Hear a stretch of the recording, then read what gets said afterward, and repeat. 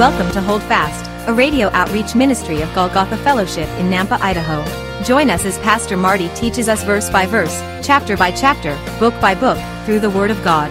To listen to any of these messages in their entirety or to find out more about our fellowship, please visit golgothafellowship.org. Let's listen in to today's message, and may the Lord richly bless you. What have I to ask beside? Can I doubt His tender mercy, who through life has been my guide? And may peace divine His comfort, through my faith in Him to dwell. For I know whatever knowledge shall increase of prophetic things. And I have to tell you, many of us in the prophetic circles, many of us pastors, those who study the Word, probably some of you, our eyes are opening to certain things. Vision is getting clearer, which means what? It says, but you, Daniel, shut up the words and seal the book until the time of the end.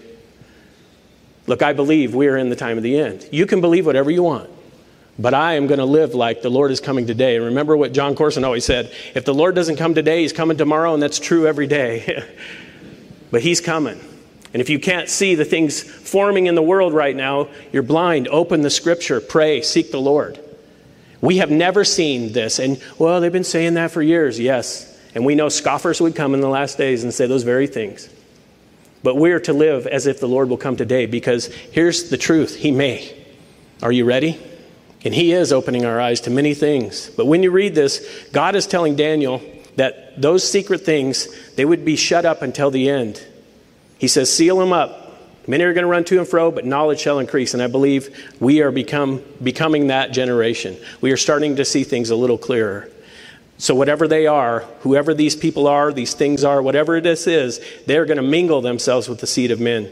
Now, there's some possibility some people talk about with modern technology. You know, we can clone people now. We can do all sorts of cloning. We can do genetic editing. We can do all of these things. There's even transhumanism, where all of these elites are trying to become gods, little g. Go read the literature. They think they're going to become gods. They think they're going to be able to mix, in a sense, iron with clay, technology into human beings. And they think they're going to be able to upload their consciousness and live forever and create themselves bodies and all this. If you think I'm crazy, go study it out. That's what these leaders are talking about. World leaders are talking about transhumanism, putting chips in our brains, upgrading the human being, putting an operating system in us, being able to download our consciousness. Go study it out. That's what they say they can do and what they're working on. Elon Musk, go look at some of his stuff, but he's not alone. We're talking about hundreds of companies around the world investing millions upon millions in transhumanism. Could be. But what about this? Think about all the other things going on right now. Think about the alien lie. Why is it the government, after all these years, secret, government filming of all these so-called alien craft and all this stuff, why is it coming out in the news now? Why now? Could it be Satan is hedging his bets to explain away the rapture? You can think I'm crazy and you can laugh all you want, but go look at this. Why would our government be releasing videos of these tic-tac objects flying at all these different speeds and all of this stuff, and then saying, hey, this could be intelligent life? Do you know in the schools they're teaching panspermia, where they are telling kids that aliens seeded us on this planet? Oh, you didn't know that? That's because you're too distracted by all the rainbow flags and everything else going on in the schools, right? Look, I'm telling you, go study this out. The alien lie. These things, whatever they are, we know what they are. They're not aliens. They're not interdimensional beings from a galaxy far, far away. They're interdimensional beings, and it's nothing new. They're interdimensional. They're demonic. Remember this. During the tribulation, there has to be a lie so salacious, so amazing, so powerful, so big, that the entire world, except those new believers in Christ, are going to worship Satan. They're going to worship the dragon. So what? What would cause a world to do that? If they came with all the answers everybody always wanted to have. Hey, we seeded you on this planet. Here's your purpose. We took away the troublemakers. Call me crazy, but my eyes are being opened in these last days. What about you? Not only that, but this is the only one of these theories we actually see in Scripture. Do you know that? And I'm not talking about aliens. I'm talking about fallen angels, demonic beings. In the time before the flood, what happened? Genesis 6, verse 1 and 2. Now it came to pass when men began to multiply on the face of the earth and daughters were born to them, that the sons of God saw the daughters of men, that they were beautiful, and they took wives for themselves of all whom they chose. Now there are three groups of individuals there. Men who had daughters, and then the sons of God. Ben Ha-Elohim. Every single time in Scripture, when that term is used in the Old Testament, in Job and Genesis, it's referring to angels. Ben Ha-Elohim. This is what they did. These wicked angels did what they weren't supposed to do. You can read about in Jude. I'm not going to dive too much into this today, but you can read about in 2 Peter. Look, we know this is what happened. And those who want to argue, they argue and they say, well, in the New Testament, we're called sons of God. So how? No, we're called sons and daughters of Adam. But through Christ and through Christ alone, we can become sons of God. Because when God looks upon us, he sees Christ. But every single time in the Old Testament, that term for sons of God, Ben Ha-Elohim, every single time it's referring to angels. Angels. And they did this wicked thing. And we know in Genesis 6:4 it says this: there were giants on the earth in those days and afterward, when the sons of God came into the daughters of men, and they bore children to them. Those were the mighty men who were of old, men of renown. The Nephilim. Understand, prior to the flood, we know this is what was going on. You can believe it or not, but that's what was happening. There are all these other theories that can't be true. The Scripture is very clear on this. This is what was going on. There was a horrible genetic mutation going on because these evil angels left their first estate. And we know they're in a very special place of persecution for doing so. But understand, this didn't happen without warning.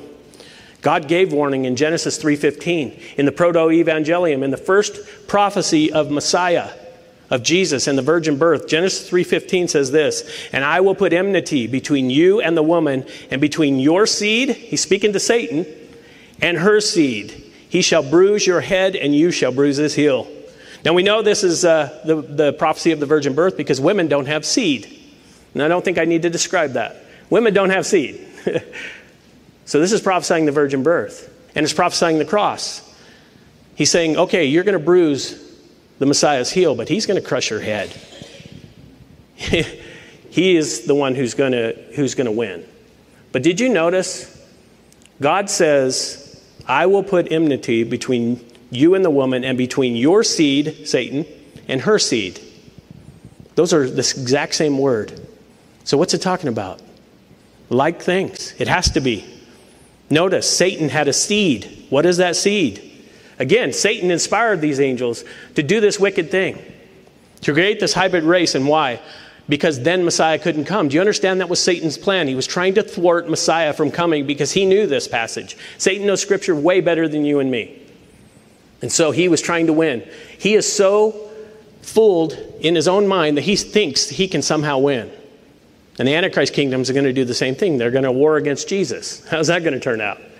But here's the thing. That's what is being said here. And some argue about this again for other reasons. Some say, well, there's no way angels could procreate with humans. Oh, is that true? Well, here's the thing. How come in the Old Testament, many times when we see angels, remember the Christophany, when Jesus Christ himself, a theophany, a Christophany, came and met with Abraham? He had two angels with him. They appeared as men, and they ate food. Remember Sodom and Gomorrah?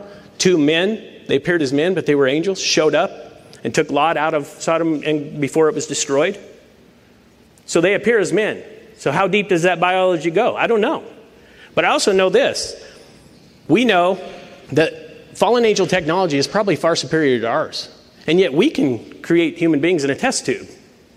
We can do all sorts of genetic manipulations. So did they do that, or was it conventional means? I think it was conventional because they took wives for themselves. That seems to be what it's saying. But then there's an argument to say, well, Jesus said in Matthew 22 that we as humans, we will not procreate. We will not be married in heaven. There will not be marriage in heaven because we're like the angels in heaven. And see, the angels don't marry. And I tell them, you missed the key fact. You're talking about angels in heaven. Now, human beings, I'm just going to ask a question. Be honest about it. And I know it's a real hard, challenging question. But do human beings marry and procreate now on earth? Yes. For those that don't know, yes. Okay? I'm not going to go into details. Yes. Will we in heaven? No. So think about the reverse order of that. Angels that are in heaven will not. But remember, those angels left their first estate. And they did a wicked thing. And they came to this planet. And so, whether by genetic manipulation or conventional means, they did this. They did this wicked thing. And we know God sent a flood to wipe them out. We know it was brutal and it was horrible, so much that God lamented making man. Why?